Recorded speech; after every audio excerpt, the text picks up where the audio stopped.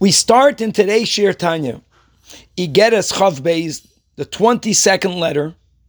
Truth be told, that which is printed in the Tanya is only part of a larger letter. The content of this letter is the Alter Rebbe writing to the Hasidim out of the Alter Rebbe's humility, is asking of them that why do they consult with him regarding physical problems. We're speaking about the real physical problems, Bana and Chaya and Mezoina. Consulting, meaning that they didn't only ask him for a bracha, but they were asking for advice. And the Alter Rebbe felt that he's not qualified to answer questions that are not connected to Torah and to Yirah Shamayim.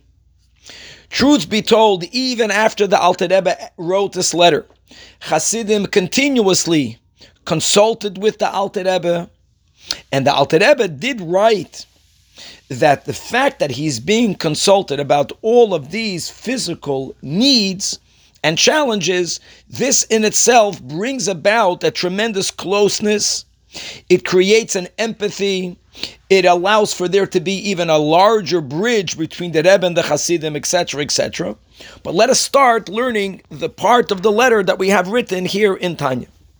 And the Alter Rebbe writes beautiful words. He introduces it by writing Ahuvai, my beloved, Achai, my brethren, my brothers, Verayai, my friends.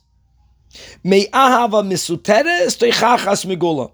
Because of my hidden love for you, from that love springs forth what appears to be a rebuke. And the Alter Rebbe begins to rebuke, and he begins to tell them that where is it that we find that people come to a Jewish leader, to a tzaddik, to consult about Gashmiyas things, matters of the physical world, even when it came to the Tanoim and to the Amoraim, and they were the greatest of the sages, upon whom we say that no secret was hidden from them. For them, all of the paths of the heavens were clearly illuminated. They were only consulted regarding Torah and mitzvahs, Torah and Yirah Shamayim. True is, the emes is that when it came to even the earlier generations, when we had actual Nevi'im, to them, people would consult about physical things, as for example, Shaul HaMelech once came to Shmuel, because Shaul was looking for the donkeys that Shaul HaMelech's fathers lost. So he asked Shmuel, who was a Navi, who saw everything, even Begashmias, to help him find where they are. However, that was only to the Nevi'im, says the Alter Rebbe.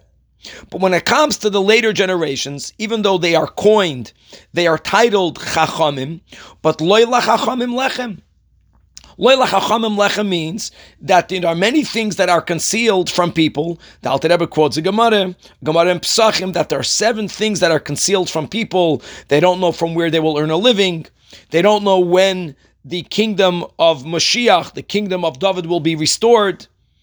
And they're both connected one with the other. No one knows exactly when the kingdom of Mashiach will be restored, as no one knows exactly how he or she will earn a living. It says in Yeshaya that there is a person that's called a yoyetz, an advisor or a counselor. V'chacham charashim, there's a person that has so much wisdom that everyone is silenced when he speaks.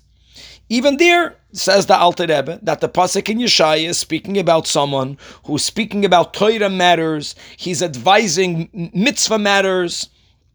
We find this specifically that those who knew how to establish the Jewish calendar, those who knew how to intercalate the years, how to be ma'aber deshanim and chadashim, they are called yoyatzim. That is something that Chachamim are qualified to give.